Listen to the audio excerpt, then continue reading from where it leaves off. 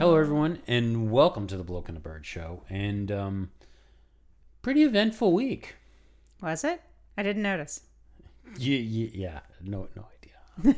None. Did you even watch the race? Did you know there was a race this week? Yeah, I did. There was the race in the war zone, right? Yeah. Because we don't race in war zones except in Saudi Arabia. Okay, we'll get to that in a second. Oh. I thought you were setting me up. Not We race quite. as one except in Saudi Arabia. So first, actually, we need to go back to race one. And that shocking... Awesome. Yeah, issue with the Red Bulls. Awesome. Make that happen more. So Red Bull figured out what happened. Their car brokey. It did. They said so. There were some allegations that the cars might have run out of fuel. Oh. Now, what we know is that the cars definitely turned off because they weren't getting fuel. But there appears to have still been fuel in the car. So then they were talking that it was a fuel pump issue. Yeah, and trying to put the blame at Magneti Marelli, which I think we had mentioned, supplies the same fuel pump to every single team. Correct. It does not appear that that was the issue either. What they're saying is that they think that there was a vacuum that occurred in the fuel system. Which, what that says to me is that they weren't able to get all of the fuel that it was in the car out of the car.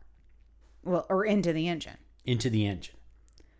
So it was like it ran out of gas, regardless of where the gas really was.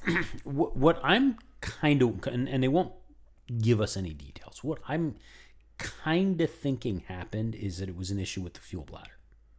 Because remember, these cars don't have tanks, they have bladders. If that bladder wasn't properly secured as the pressure went down, could it be that fuel got trapped in a part of the bladder and couldn't get out no matter how much the fuel pump was trying to pull pressure in? You know, that's got some reasonability and just, you know, it passes the smell test. I mean, we just don't know. There's like 100 things that we don't know about how the bladder sets up and all of that. But yeah, if it trapped fuel in some part of the bladder that couldn't get to the fuel pump, or the fuel pump, because as it vacuumed, it collapsed on itself, that's a definite possibility. But at the end of the day, and this was the most telling thing about this story that you have to remember, other teams had issues when they were doing their long runs, but Yeah. Red Bull hadn't done one of those. And what's interesting was you don't expect this to happen. So when they did qualifying, they didn't have the issue where they're on really light fuel. So it was an issue that incurred when they were on light fuel. But what seems to be the additional triggering mechanism is it had to have started with a loaded car. Yeah. So it had to go from loaded car to light fuel, not just the sip that you get when you start to do qualifying. Because they didn't have that issue then, but because they had never done race runs in their testing, that's why, you know, when you fail to test, you fail. Thank you. Thank you. Yeah, I can't come up with a scenario where you end up with a vacuum in your fuel system. And was it really a vacuum or just, you know, an air bubble? A place where there should have been fuel and there wasn't. True. You don't know. But needless to say, both cars... And the other thing I think is interesting, the other notable piece was, I think it also highlights how hard Max was pushing. Because Max ran out of fuel before Sergio did. He ran into his issue. Yes, he ran out of fuel early. But, and, you know, in all ways, that was awesome and should be repeated multiple times. I don't think you're going to be quite that lucky. I know. A girl can hope. So, from Bahrain, we remained in the Middle East and went to Saudi Arabia for the second time.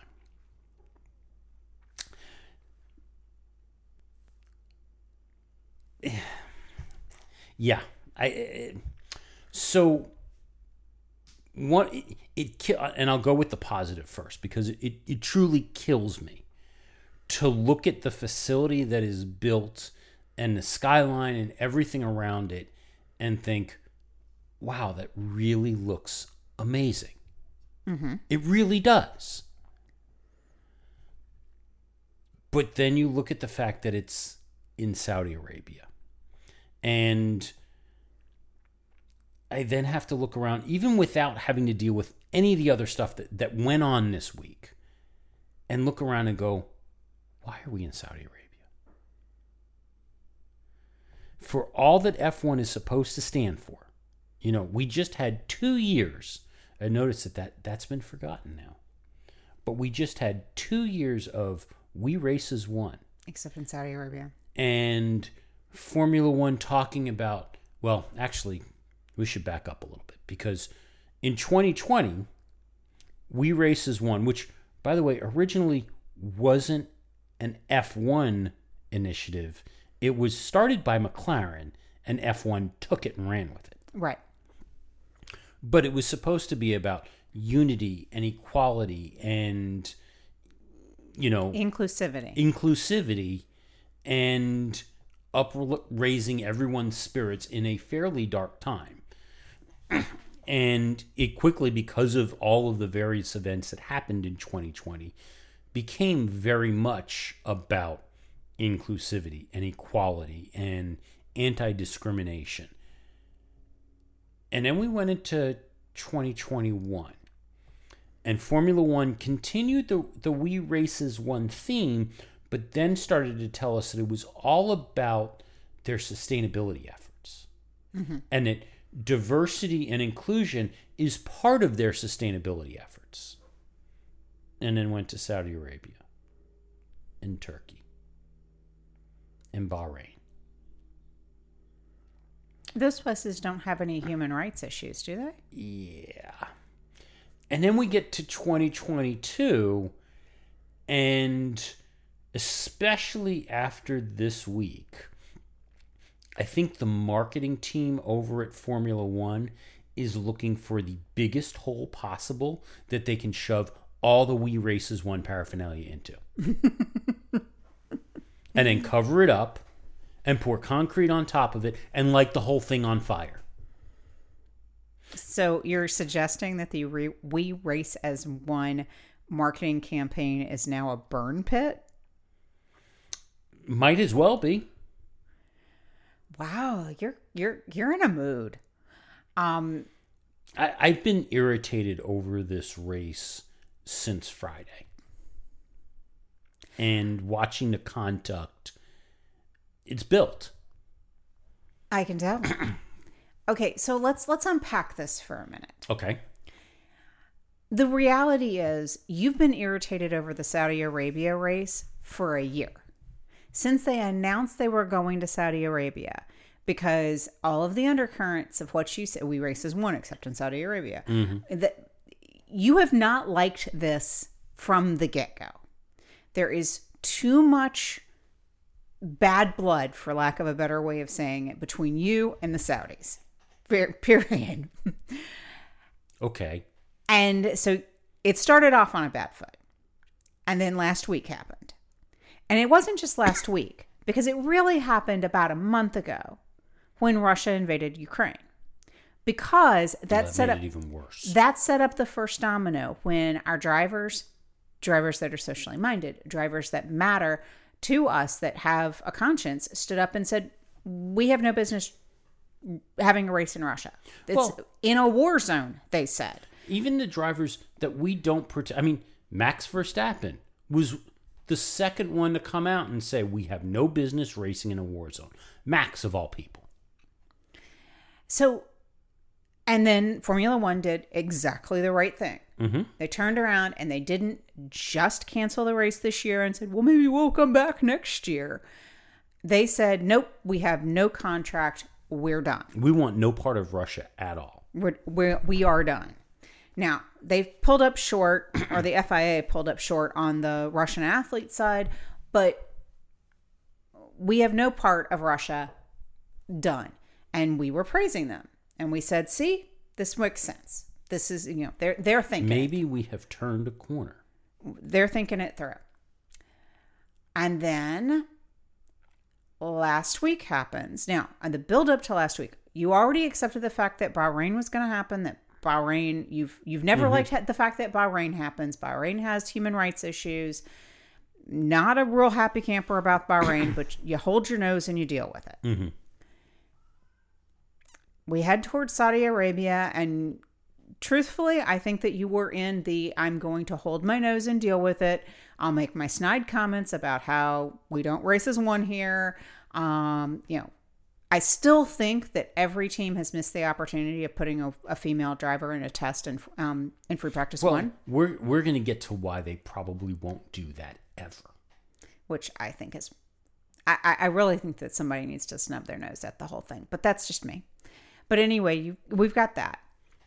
And then we have, what was it? A missile hit 7 miles away? Well, we can get to even before that. I believe it was last week when the Saudis executed 81 people for a wide variety of crimes. I don't know how that went, but there was 81 people that were executed last week. Apparently another 16 that were executed this week. So, which is impressive since it's only Monday. Well, this week. When I say last week, I meant the week before Formula One went there. The week of the race, that was when another 16 were executed. So there was that. Apparently, there were at least 2 drone and missile attacks going into the week around Saudi Arabia. And then Friday, during free practice 1, there was a missile. So there's some interesting reporting depending on who you talk to around this. If you listen to the world media that was there, this was either a drone or a missile attack carried out by the Houthis from Yemen, where the Saudis are engaged in a war, putting down a rebellion pretty brutally. If you listen to the world media, that attack was at an Aramco refinery about 7 miles away. If you listen to the Saudi government, it was a fuel storage tank. That's kind of a big difference between a refinery and a storage tank. Now, it might have been a storage tank at the refinery, but the Saudis are just saying, well, it was at a storage tank. Okay. Approximately 7 miles away from the track, the drivers could see, and this was during the practice session this occurred, the drivers could see the smoke, they could smell it. Max Verstappen actually radioed his engineer and go, hey, I can smell something burning. What's going on? Thinking that it was the car. Nothing to see here. Well, the initial radio I heard was, yeah, copy that. We're looking into it. Because even the team wasn't sure what was going on. Ultimately, free practice 2 was delayed. And then when they finally had free practice 2 and wrapped it up, there was a 4-hour drivers meeting. And it wasn't just that the drivers sitting down with the new race steward and talking about stuff. Stefano Domenicali was part of it. Ross Brawn was part of it. The team bosses were all part of it. In and out multiple times throughout the entire meeting.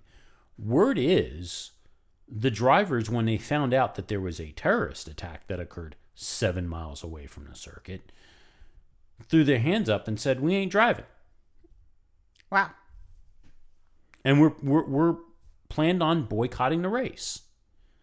And it was the team bosses and Stefano Domenicali and representatives from the Saudi government that stepped in to try and talk everybody down. There's been rumors that have come out around some of the stuff that was said. The one thing that has been clear is that the team bosses, the principals, they all said that they were unanimous in their position and their decision that the race would continue and that they were comfortable with the safety. The drivers, it took some coercing. There was a rumor flying around that the drivers were told that it would be difficult for them to leave the country if they elected not to race. Now, this has been denied, and actually, in the English press has said it has been rubbished. However, it's not unprecedented either for the Saudis. So apparently, a couple of years ago, there was a WWE event, which, okay, riddle me this: what the hell is WWE do? Why would the Saudis want WWE even in Saudi? But apparently, they go there pretty often. Actually, from what I understand, there's a big draw there. I don't understand it, but then again, I don't understand it. But there's a comedian, and I've lost his name, that regularly does the Saudi tour. And I was actually probably in the last year hearing his bit on flying in to Saudi Arabia, getting picked up in the black car to get taken to the venue that he was going to. And he said it was like another world, but it was a similar WWE thing, that there is love for all things truly this Americana thing. But it's all done out in the middle of the desert in sort of almost in secret. It's really creepy. So apparently WWE cut their live feed earlier than the Saudis wanted them to. And it pissed the Saudis off. And in response, they were denied departure clearance. Their planes were denied departure clearance and held at the airport for 6 hours. Oh, my. Yeah. So while that may be denied, it's not like the Saudis haven't pulled it before. Honestly, what I think happened, truly, and what I'm drawing on is what happened in the comments that we heard in Australia in 2020, when those decisions were being made as to whether or not to hold the race or what was going on. How many team bosses did we hear say that their opinion was and their feeling was, and the stance that they took was, we're here to race, we're racers, we can race, we're going racing. Mm-hmm. And all of the other stuff that was going on did not matter, with the exception of Zach Brown, who had sick folks on his team. Everybody else was, we're here to race, we're going to race. And it was the local government that said, yeah, no, you're not. Yeah. It wouldn't surprise me if that's what went on when the team bosses went in there. We're racers, we're here to race, we're going to race. And if you guys aren't willing to, we're going to come after you legally with contractual issues and whatever. And I mean, I have no evidence that that's the case, but I wouldn't be surprised if that was the case. I wonder if there's also a side piece of, we're racers, we're here to race, we're going to race, with the side piece of, this gives everybody a little break. You're the entertainment side of it. Gunther came out and said that, if none of these drivers want to race, we got Pietro. He wants to go. We'll put him in a car. I don't know. Yeah, there's a lot about Gunther. Anyway, I don't necessarily know.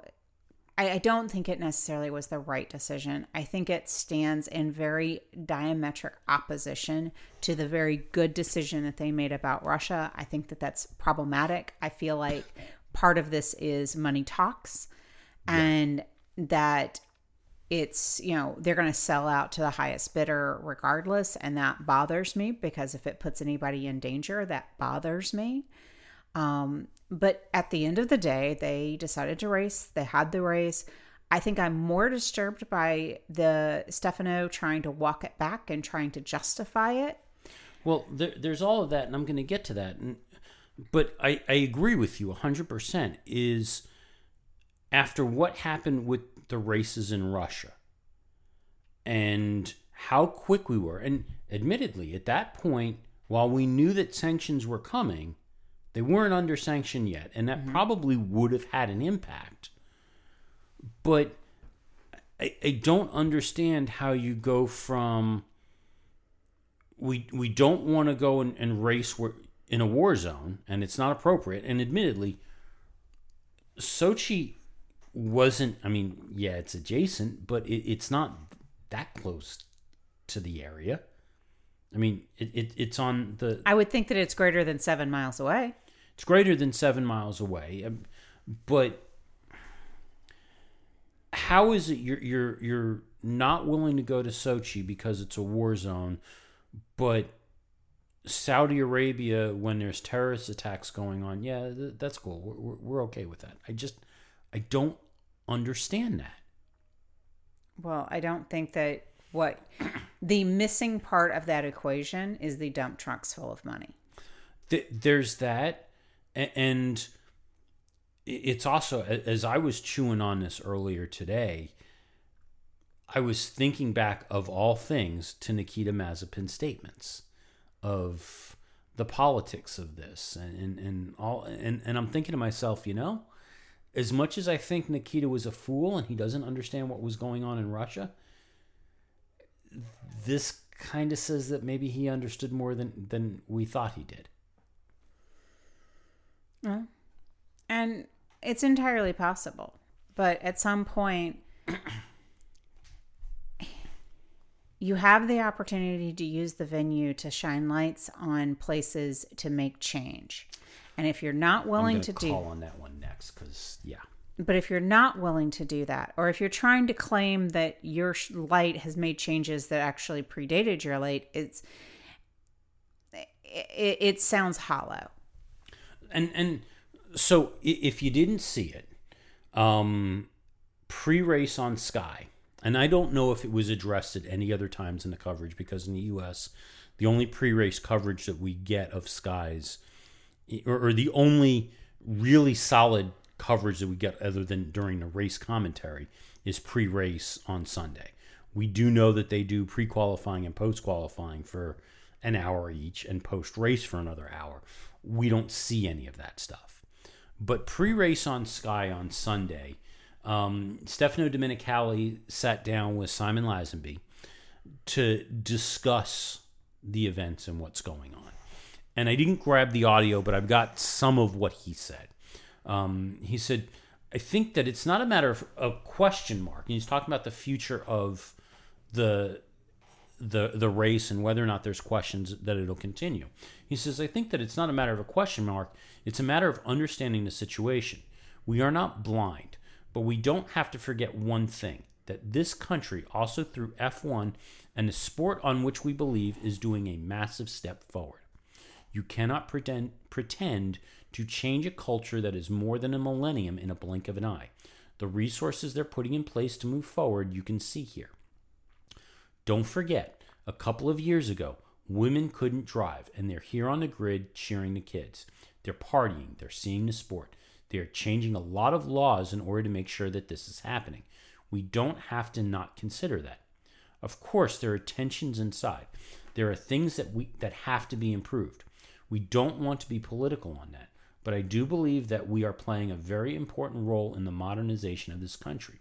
We are focused, of course, on making sure that these are the center of our agenda. Now, while he was saying all of this, and it ties into some of it, if you didn't see it, there was video being played on Sky of Saudi women celebrating that they got their driver's license and had the right to drive. And I want to be very clear on something. Women in Saudi Arabia were legally given the ability to drive in 2018. This race was announced in 2020. F1 and Stefano Domenicali, under absolutely no circumstances, have any right whatsoever to claim that they had a role in women getting the right to drive in Saudi Arabia. And to turn around and hold that up as a sign that F1 is bringing change to the sport, they're lying to themselves and they're lying to their fans. How do you really feel about that? I was pretty pissed when I saw him do it on Sunday. No, really, because you're kind of pissed now. But, F1 wants to turn around and you made the point, and sport wants to make the point of when we go to these countries that we are this force for change and we're shining a light and we're improving everything. You know what? When has Formula One had that impact? They've gone to Bahrain. They went to Bahrain during the Arab summer when there were protests going on. And people were getting shot in the streets. And they went there anyway. What changed? They go to China with all their human rights issues. What has Formula One done to encourage change in China or Turkey or any country that they go into? And just because they've got a really shiny, really pretty race venue to go and hold the race at doesn't mean that you've made life better for anybody who lives in that country.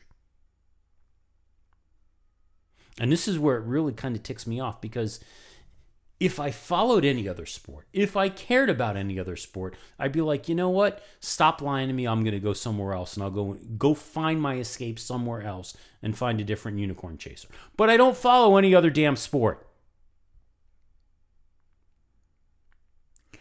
I need to put your soapbox away now. So I think the universal question here, when I sit back in my voice of reason chair, because you are obviously very passionate about your opinion, and I think your opinion has merit.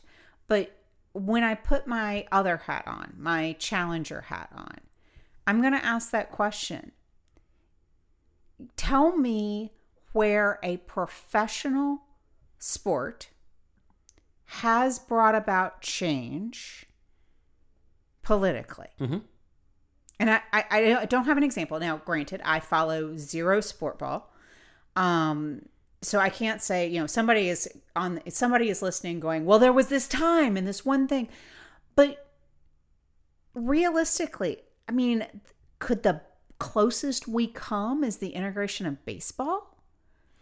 Integration of baseball. And honestly, there probably are some. But what bothers me more, and why I'm so annoyed about this, is Formula One's insistence on lying to us that they're actually having an impact and they actually care. You know what? It's fine if you want to go and have races in these countries, but don't turn around and tell us that you're an instrument for change and that you're going there for anything other than the big fat check that they hand you. Don't lie to us. Well, okay.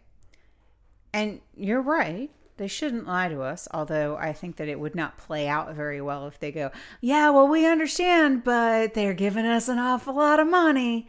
Well, okay, the thing with Bernie, when Bernie went to Russia and we thought it was horrible, and Bernie went to Bahrain, and Bernie has said the stupid stuff that Bernie says. Everybody knew, and this is why Bernie could get away with it. Everybody knew that Bernie didn't care about any of that stuff. All he cared about was the money. And as much as it ticked us off that he was doing it, we also knew Bernie didn't care. So I think that to to bring this whole thing full circle and to bring your blood pressure back down, because that's something I care about. Okay, fair enough.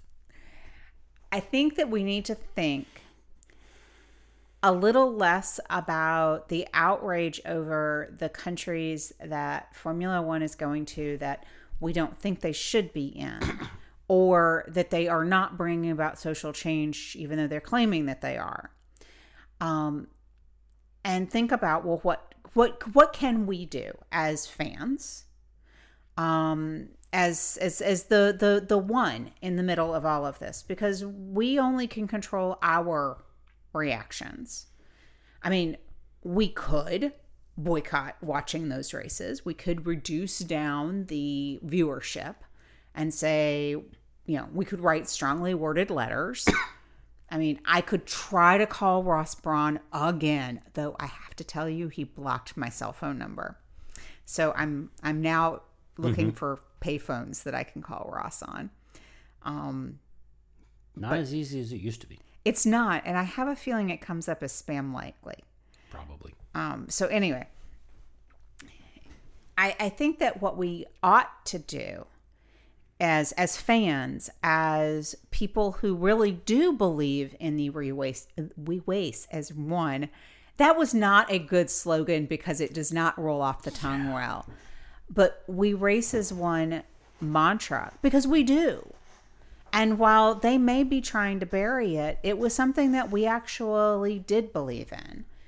But as people that do believe in that, we should be thinking about what can we do and make it personal. And if this is something that you are this passionate about, so I would challenge you. I've been chewing on that too. And again, I come up with the don't really follow any other. So really, my only alternative is to go, all right, we're all in with IndyCar now. And WEC or something like that. But until WEC, they go someplace that you don't like. Well, that's the thing. WEC goes to Abu Dhabi. They go to the Middle East. But it's also harder to watch. And let's face it, IndyCar just screws up our day. Because it's in our day. Because it's in our time zone. But it's also as much as we have a voice on the internet, let's face it, we don't have a big voice on the internet. And if the people who are screaming and yelling on Twitter and screaming and yelling on Reddit and screaming and yelling on Facebook aren't convincing Formula One that, hey, maybe you're going the wrong way with this, our small handful of voices isn't going to do anything. And I don't have a great answer as to, well, what, I mean. But that's kind of my point, and it's not defeatist here. Other than saying we're not going to Saudi Arabia, and we're not going to Abu Dhabi, and we're not going to Bahrain.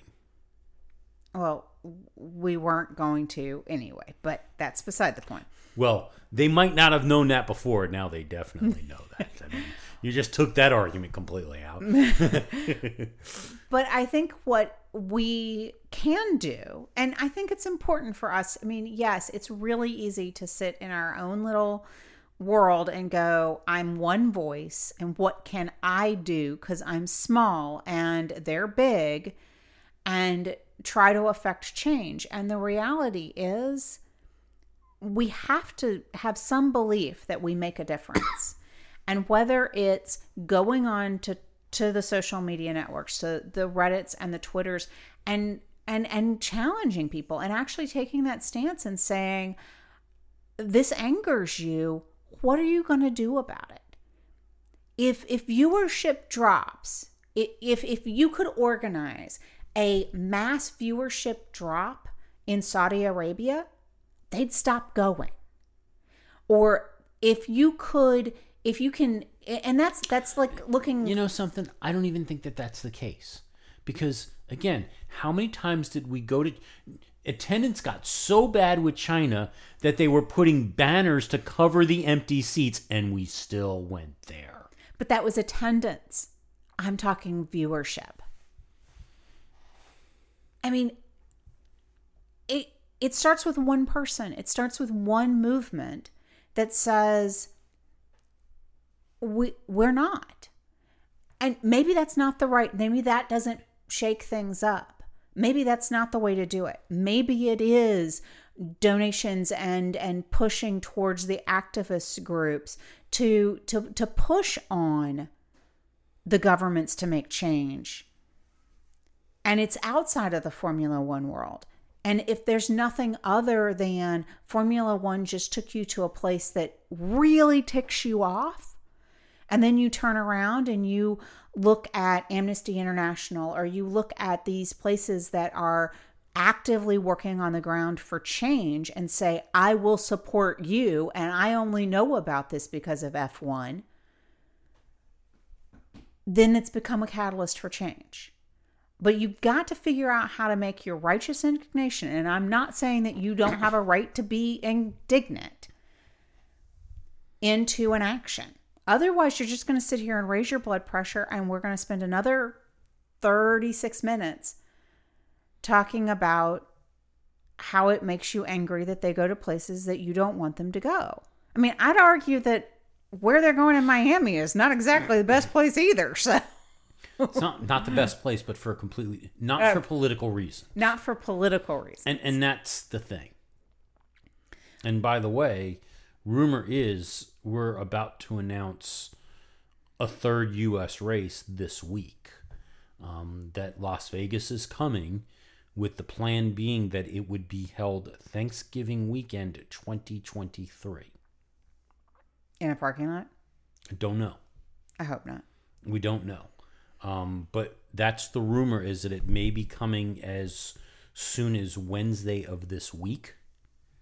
And, you know, while we're beating up on Stefano Domenicali, so Stefano came out this week and said that, you know, that they're looking to do a major shakeup to the calendar and add additional places, and that there are historic tracks that may now be under threat for remaining on the calendar. And the two that initially folks came out with and were talking about that Stefano was hinting at, and one of them, quite frankly, I'm okay with. The other, I'm not. So the first one was France, which I'm like, okay. You want to get rid of France? Sign me up. I'll agree with that one. But that's such a good nap. The other one was Spa. And I'm like, what are you thinking? It's one of the most popular tracks on the circuit. But, and as I was chewing on this one, okay, so I get that they want to, you know, squeeze, that Liberty wants to squeeze every penny out of Formula One as they can. And to do that, they want to have as many races as possible. I get that, and we're starting to realize that there's some downsides to more Formula One, as much as we like more Formula One. But really what I got, and I get that they want to really build up the American audience, and the U.S. has been underrepresented. But do we really need 3 races in the U.S.? Does it make more sense to have 3 races in the U.S. than 2 in Japan? I mean, I'm with you there. I'm also very opposed to I'm with you. France, cut it off the calendar. I wouldn't bat an eye. Spa, I have a problem. A, it's not a boring race. B, it's well attended. Yeah. And I like it. If you were going to take a historic race that is well attended but boring, you got to look at Monaco. And Monaco's never going away. But you talk about a bad race. That's Monaco. And Monza could be another one too, to be honest with you. But I mean, so again, as much as I like this idea of more Formula One, and some folks are comparing it to NASCAR, because NASCAR also has a ton of races. Mm-hmm.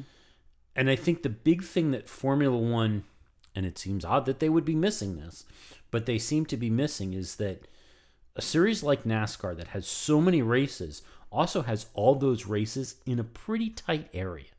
Yeah. You know, it's not unusual if NASCAR is moving maybe 200 miles a weekend to go from venue to venue. Formula One isn't like that. And if you want to be a global sport, and Formula One truly is a global sport, you have to have events around the world, which means stuff's really far away. Yeah. And there's logistics and cost, and you have to figure in other differences between the NASCAR world and the Formula One world. NASCAR uses all the same bodies. Those are stock cars. Yeah. So interchangeable pieces. You crash one, you go borrow somebody else. Well, they're designed to be disposable. They essentially are tissue paper with an engine. They don't have that opportunity. I mean, spoilers. We're going to talk about Haas and Mick Schumacher's crash. $1 million in damage on that car. The whole rear end fell off when they picked it up. Oh, it's totaled. Oh, I mean, it's in pieces. And as Jensen Button completely, repeatedly, and overemphasized, it was made to do that. It's supposed to fall apart, and you're supposed to see all that carnage. I kind of wanted to bump his reset button. I was like, I got it already. Let's talk about tires now. But we're going to talk about Mick Schumacher, or I'm about to talk about it now because we're just pulling it forward. We're changing gears here. Haas could not run Mick. He was ready and able to be on the track for the race, but couldn't run him for risk of they didn't have enough spares. So to get to Australia. So think that through. NASCAR can trade cars and just change out the stickers. That's not a problem. And they're moving 200 miles. These people are going around the world. Well, also, and I think we talked about, was this last year or the year before, some of the logistics involved, that the stuff that's headed to Australia was packed up and shipped out like 3 months ago. Yeah. I mean, some of it, they obviously couldn't do the cars because they were still going through testing and there's changes. I mean, they're not going to go back with a different car into Australia. But, well, now they are. Well, Haas has got a whole new car for Mick. He didn't like his first one, so he just ran it into a wall. Said, I need a new one. But it's crazy. And we've talked about the logistics of getting stuff from point A to point B. There's teams that are in Australia that have already been embedded in Australia for us to have a race there by 8 to 12 weeks before the race. And there are people that are headed to some of the European races already, even though that race is still in the future. So that's not the way NASCAR works. And to try to build Formula One on the NASCAR model, I think would be a disservice to Formula One. To some extent, it may be. He's hinted that he wants to push to as many as 30 races a year. Now, the Concord agreement limits them to 24. Yeah. So don't know how that's going to work. And of course, again, going back to what we just talked about, how many places that Formula One really shouldn't be going to anymore would they have to do in order to do that?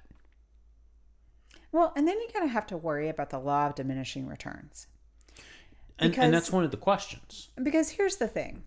One of the reasons that NASCAR has so many races, and I haven't priced out a NASCAR weekend ever, but so many races, but they're close together, is you get Ed and all of his buddies in their, remodeled school bus, because we saw them at the IndyCar track, and they go camping at the tracks, and it's a cheap weekend, drinking a lot of really cheap beer, sitting in the infield. I'm not stereotyping at all, by the way. Sitting in the infield, watching cars run around in a circle, woohoo, and then they pack up their stuff and then they follow along. And because at some level the economics works, that they can go to multiple, you got one person going to multiple races in a season. Well, Formula One, by the nature of A, being spread out, and B, being expensive. Bernie Eccleston's pricing model. You have less of the sort of Grateful Dead-esque following. Now, there is a percentage. There are playboys out there that can afford it. There's people that can do the deal to follow them around, but they're going to follow for a few races. You don't have that many all the race fans. Well, okay, put it in perspective, because there is some pricing that we did. Remember when we used to go to Mid-Ohio? We used to go to Mid-Ohio off of an annual pass. At Mid-Ohio. At Mid-Ohio. And that annual pass was, about $200 a person? A little over $200 a person. That got us into every single event that Mid-Ohio had, including like the car club events. But got us the Porsche Club was really thrilled for us to be there. Got us into every event that Mid-Ohio had, including priority parking at least IndyCar, IMSA sports cars, full paddock access into IndyCar and IMSA and the historics and all of the other races. It got us access. It got us admission into the NASCAR race, but not into the paddock at the NASCAR race. Well, I was going to say that was the one. I think we had priority parking though. Yeah. And that was $200 and change, and that included NASCAR and included all of that stuff. For $200 and change at the average F1 event, you're maybe getting grandstand seating? Yeah. One F1 event. Yep. Yeah. I mean, to get paddock club access at one event, $2,000 to $3,000. I was going to say it was almost $5,000. Yeah. So you gotta have you gotta have friends. I mean, granted, we've gone to IndyCar on passes from our friends as we've met people along the way. I mean, that's important. But yeah, it is crazy expensive. It's more reasonable. I mean, it was under $1,000 to get a season pass to IndyCar. Now that would have gotten you family. No, for one pass to go to all the races through IndyCar. They have their own yes, that's right. race pass. Yeah. I believe it was under $1,000. You'd have hard card access to every race. Now it was general admission. It wasn't the top end of the top end. Yeah. But if you were gonna get in a camper and follow IndyCar around, you could do it for $1,000. You're not going to all the races at F1 for $1,000. No, not even close. So, all right. We need to actually move forward, or this podcast is going to last longer than the race in Saudi Arabia that they shouldn't have had. Well, you talked about Mick's incredible crash. And to tie some of the other stuff in, the drivers are still concerned about the safety of the circuit. Carlos Sainz has come out and said, especially in light of what happened with Nick, that basically they did the bare minimum to make this circuit safer in the last 4 months. So there's still a lot of concerns about safety around the circuit and whether or not it is fit for purpose. Then you add on top of it the political stuff that's going on and all of the other pieces. The drivers are pushing for additional meetings about the future of Saudi Arabia. The problem is, again, it's a lot of money tied up in this deal. Yeah. A lot of money. So Lewis Hamilton had a rough weekend. He really did. This is all right. So it's not quite as bad as the McLaren situation. Well, that's good to hear. And so the running joke going into this weekend with the McLarens is that everyone was calling them tractors. There were quite a few memes running around the internet of tractors with McLaren livery on it. Yeah. Poor Lando Calrissian Norris. Yeah, we were expecting a whole lot better from that team. Well, they were so hot in the first round of testing at Barcelona. What did they change that they need to unchange? Apparently, this is still the brake duct issue. And trying to get that sorted out has been a lot harder than they expected. And because they're focused on that, they're not focused on the other issues with the car, combined with clearly there seems to be a problem with the Mercedes power unit in terms of power output. That's not Lewis's problem, though. What is Lewis's problem? So Lewis, because they can't even figure out how to set up the car, Lewis tried a setup with the rear end to try and make things better. It made things much worse. He had no rear grip whatsoever, which is why he did so bad. Now, word is that part of, and I don't quite understand how this worked, but part of the problem that Lewis was dealing with in qualifying that knocked him out is this grip issue is extremely worse in a low fuel situation, like in qualifying. Huh. So we should have seen something like this happen towards the end of the race on Sunday, and we didn't. Obviously, he found something in the car with that setup, but it's not there. According to George Russell, the porpoising is the biggest problem. Mm-hmm. And the things that they're doing right now to address the porpoising are impacting performance. So they've got a ton of downforce that they can get off this car. If they can get the ride height where they want to, they get a significant amount of downforce and the car performs well. The problem is to bring the ride height where they need to, they get the porpoising. And the porpoising is extremely bad at the higher speeds, which means they can't go as fast because it's harder to control, it's harder to see, it's harder on the car, it makes them sick.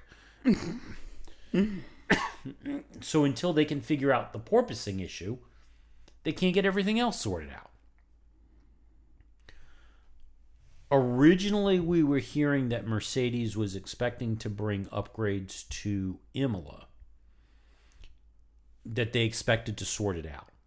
It now sounds like they're targeting to have some new floors in Australia that they're hoping will address the issue. Yeah, that seems to be the key, is like what the floor design needs to be to address the porpoising. Because the problem is right now, the porpoising is so bad they've raised the ride height, but when you raise the ride height, you lose the downforce, you lose the performance, you can't even go as fast. Right. So that's having an impact on everything. Yeah. And from what I'm hearing, the porpoising was something that the wind tunnel test, for all the teams, the wind tunnel test they couldn't replicate. Because in order to get the ride height low enough to trigger the porpoising, you would destroy the rolling road that the car sits on in the wind tunnel. Oh, so then they're not wind tunneling the car that they want to run. Right, and that's all the teams. That's not just a Mercedes problem. Mm-hmm. That's everybody has that issue. I don't know how they deal with that one either. Yeah. Well, I mean, that's where you hope that the computational fluid dynamics works, because that's your option for... But budget cap, they've been trying to restrict that testing. Exactly. Yeah. So, all I can tell you, and this is my grand hope for both Lewis and Mercedes. They figure this out? Apparently, every pundit on the grid says that if Mercedes can sort this and sort it quickly, they will be like a bat out of hell. That's what we think. Mm-hmm. But it's how quickly can they sort it. And the greatest line, the hopeful line that I have heard is that depending on how fast Mercedes figures this thing out, could be how much of an effect of that double no points finish Red Bull had in Bahrain. So the only question, the only thing that brings me doubt there is if this was strictly an issue with the car, then we shouldn't see the other Mercedes-powered teams struggling as much as they are. And with all the Mercedes-powered teams at the back, which is something we have never seen before since we've been watching Formula One, and probably going back even further than that. But since this impacts all the Mercedes cars, is it really a matter of Mercedes fixes the problem with their car and they're going to take off? Or is there something, just like we talked about years ago with McLaren, of the powertrain was hiding all of the fundamental design issues with the car? Do we have fundamental design issues with the car hiding powertrain issues? I can't answer that question. That's an unanswerable question. I think that you're probably right. I think they've got to sort the porpoising first, because you have not unleashed the power of the power unit until they sort that. But the other piece of that puzzle is, are the other Mercedes-powered cars porpoising as bad? And is that are they just as bad on that too? To some extent, I mean, we certainly saw it with the in-camera view from Lando. You could certainly see his head bobbing around there. Yeah. So, yeah. So, I mean, it's obviously what we're watching. I'm trying to be hopeful, because otherwise I'm going to be in the corner crying that my guy is not doing well this season. You're going to have to be either a Charles Leclerc or a Carlos Sainz fan. I didn't think that it was Which ever isn't bad. A world in which I would root for the little red car.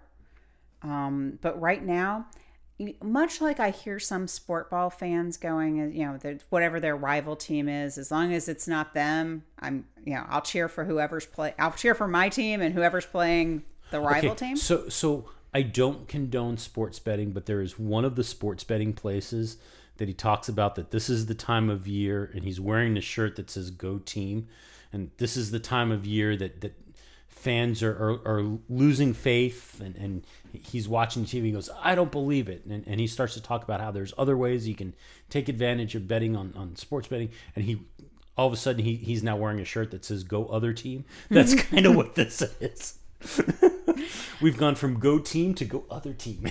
Well, I've gone to the I will cheer for whoever is ahead of Max. Okay. We are at that point where I will cheer.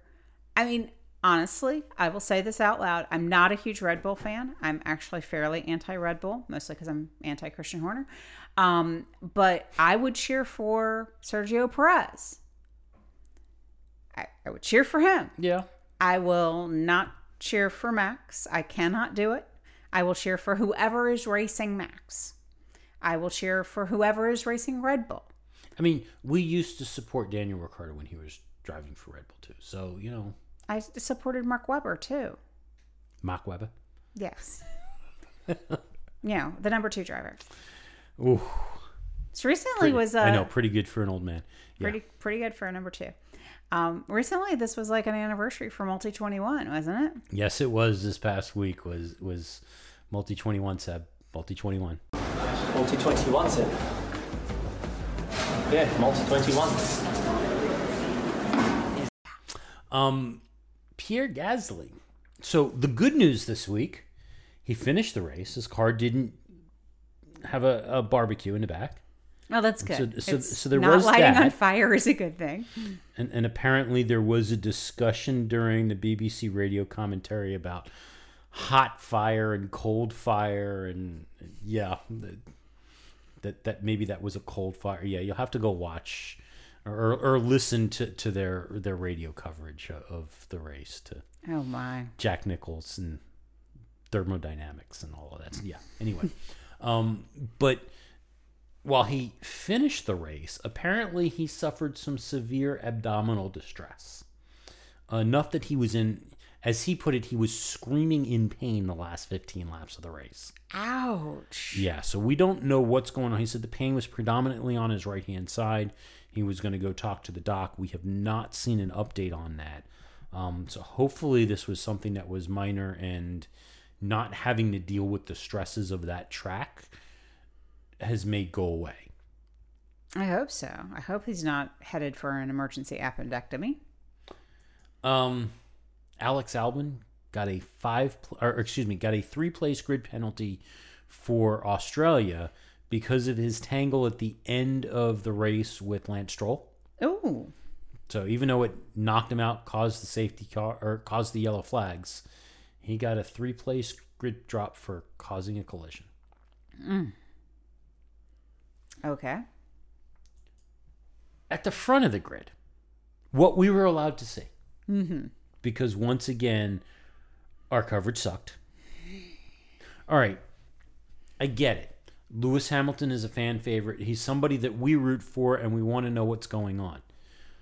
But, when there was that battle going on at the front of the grid between Charles Leclerc and Sergio Perez, and they're running each other down, I really didn't want to see what Lewis was doing.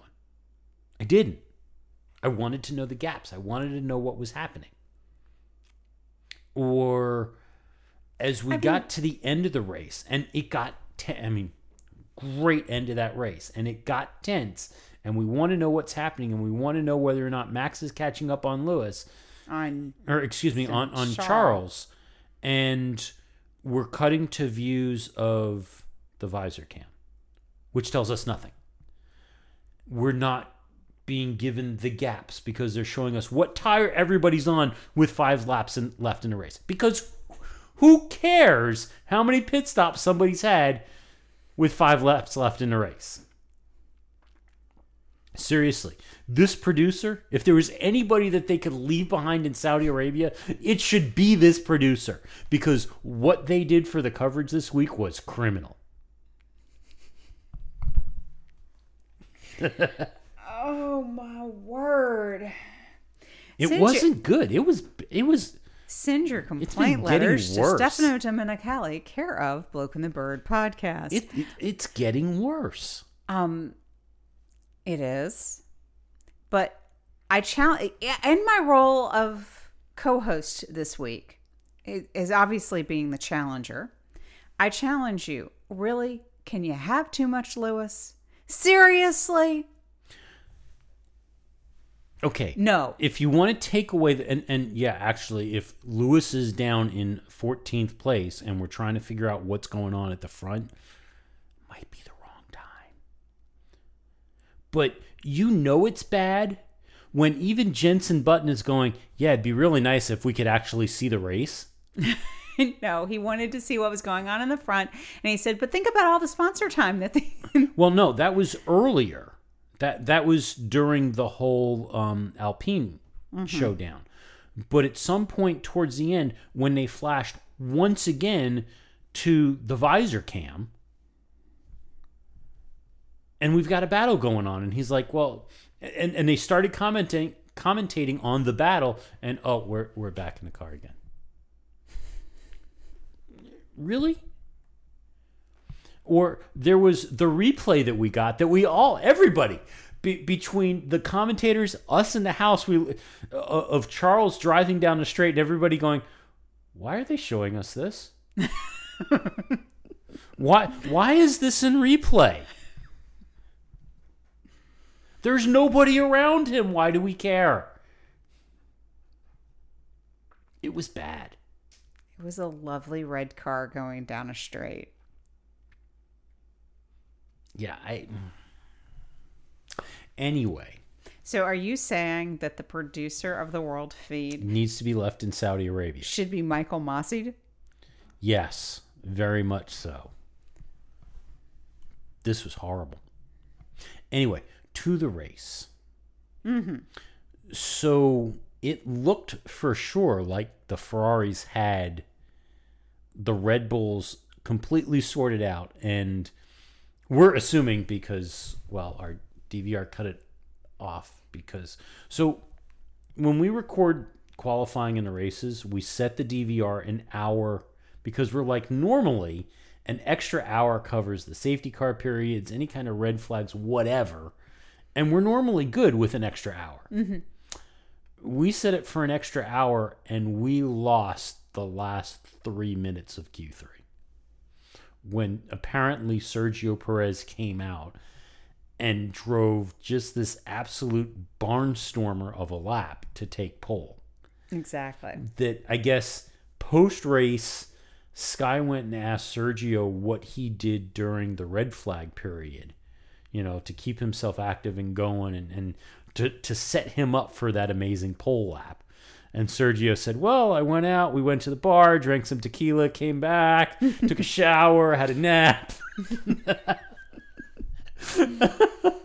To which every Saudi that was there head explode since it's a dry country. Yeah. But anyway. So we hear he had a really good lap. Yeah, we have no actual proof of such things. But you have a story up that the headline confuses me. Yeah. So, and they talked about this. We heard a little more confirmation about it during the race from the commentary. That Red Bull set the car up for race pace, not for qualifying pace. Mm-hmm. And it has to do with the size wing that they used and the amount of downforce that they had available to them. So the Ferraris had the quicker qualifying pace, but shockingly were losing a lot of time to the Red Bulls in the straights. Right. And that was apparently the magic formula here.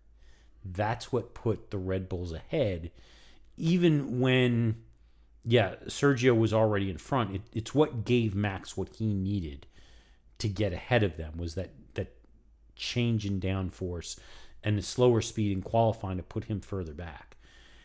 And I'll be honest with you, I think this was a huge gamble. And I think they were looking at it from that perspective of what they've seen in Bahrain and knowing the fact that the cars can follow closer together and they do have a fighting chance to pass, that they could pull it off. Because I think if this was last year's cars or 3 years ago, those cars where they had such a problem following, I think this would have been a losing prospect. Mm-hmm. You know, one of those things of, if you didn't have the track position in the beginning, you were not getting it back. I think this is a sign that the new rules are actually kind of working. Well, that's definitely the current talk, is that the new rules are allowing the cars to get closer, to pass. We're getting some exciting pieces of the race, mm-hmm. which I think is all great. I did love the commentary piece during the race that Jensen was telling that he actually drove a different wing in Monza one year. Yes. And explained this phenomenon that it's the higher wing versus a lower wing, and everybody in Monza runs a low wing because mm-hmm. of the speed.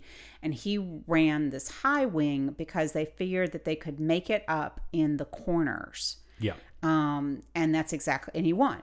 And it's playing that game of, do you have the power that if you did an alternate strategy like that, can you make it up in the straights or the corners? Mm-hmm. Because keep in mind, for years and years and years, Red Bull didn't necessarily have the best straight line speed, but they had the best corner speed. Most of the years that Sebastian Vettel won his championships, it wasn't in the car that was faster in the straights. Right.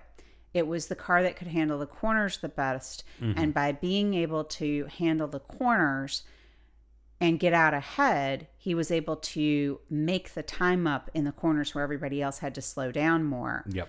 And then he didn't lose as much in the straights as he didn't lose it all back in the straights. So I think it's an interesting thing. I think it's going to be something that we need to watch this year, is if they can travel closer, are we going to start seeing some of these alternate strategies where they're stronger in the corners, stronger in the straights to make up the difference?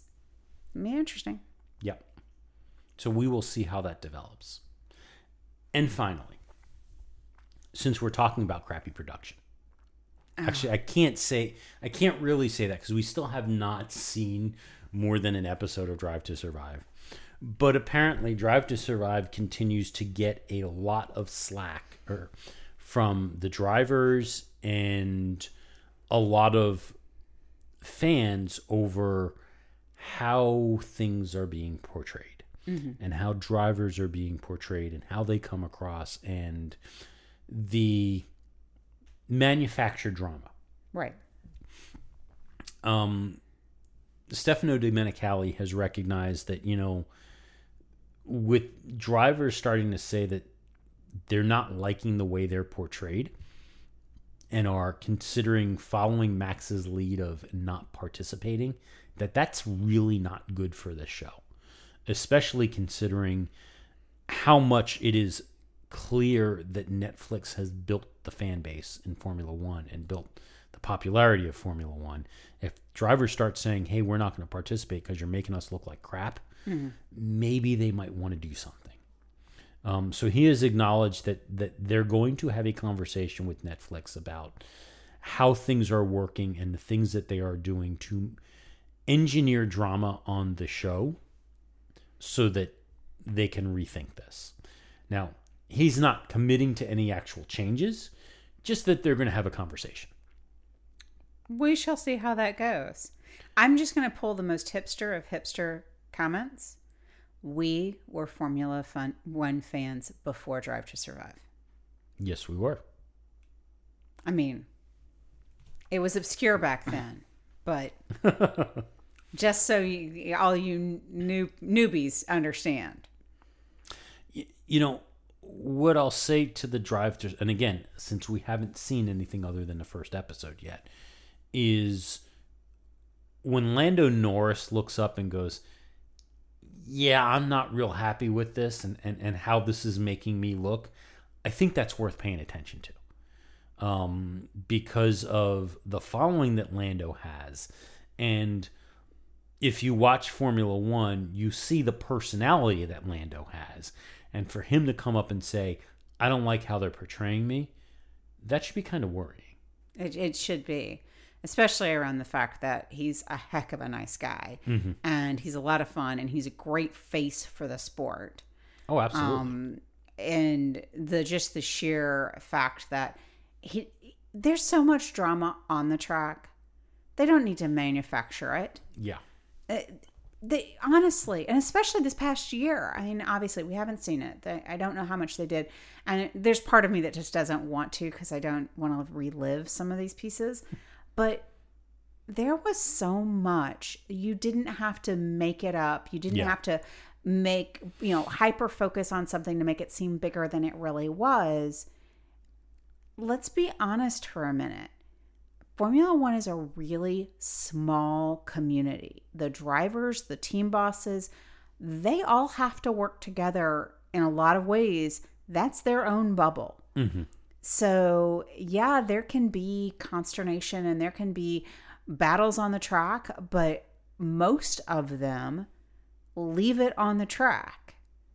And what we like about this sport is that they walk off the track and they generally do try to get along.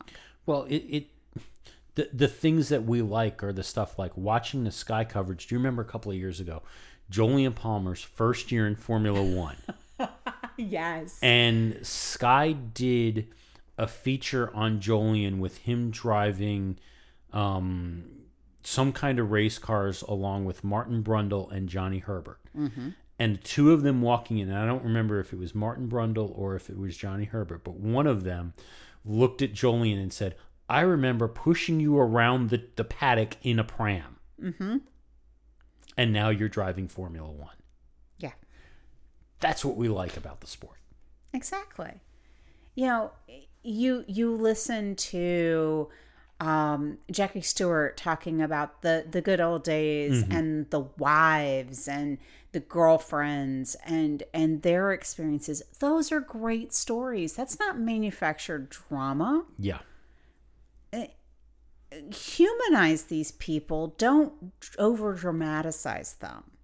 And I think that's the difference that we have seen from watching, and I have to call out here the British coverage, because in the years before we had the expanded coverage on One Day on Sky, you didn't really see it on Speed or NBC Sports, but BBC and Sky both, in their extended coverage, do these features with, and we saw some of it last year. Do you remember the challenge that Sky did with Lando Norris and I think it was Carlos Sainz in the SUV in Spain with the milk? Mm-hmm.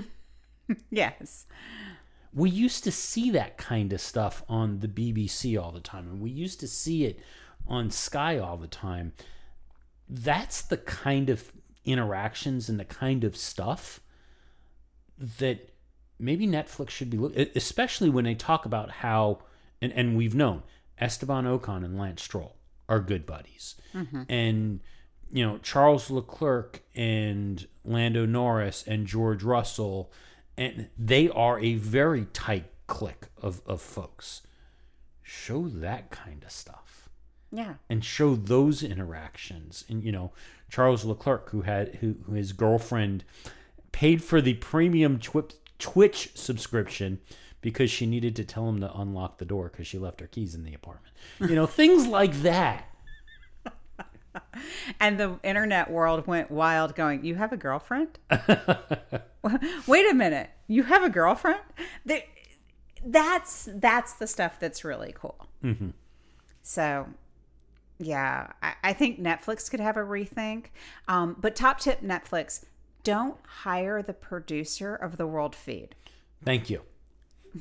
And on that note, we'll call it a show.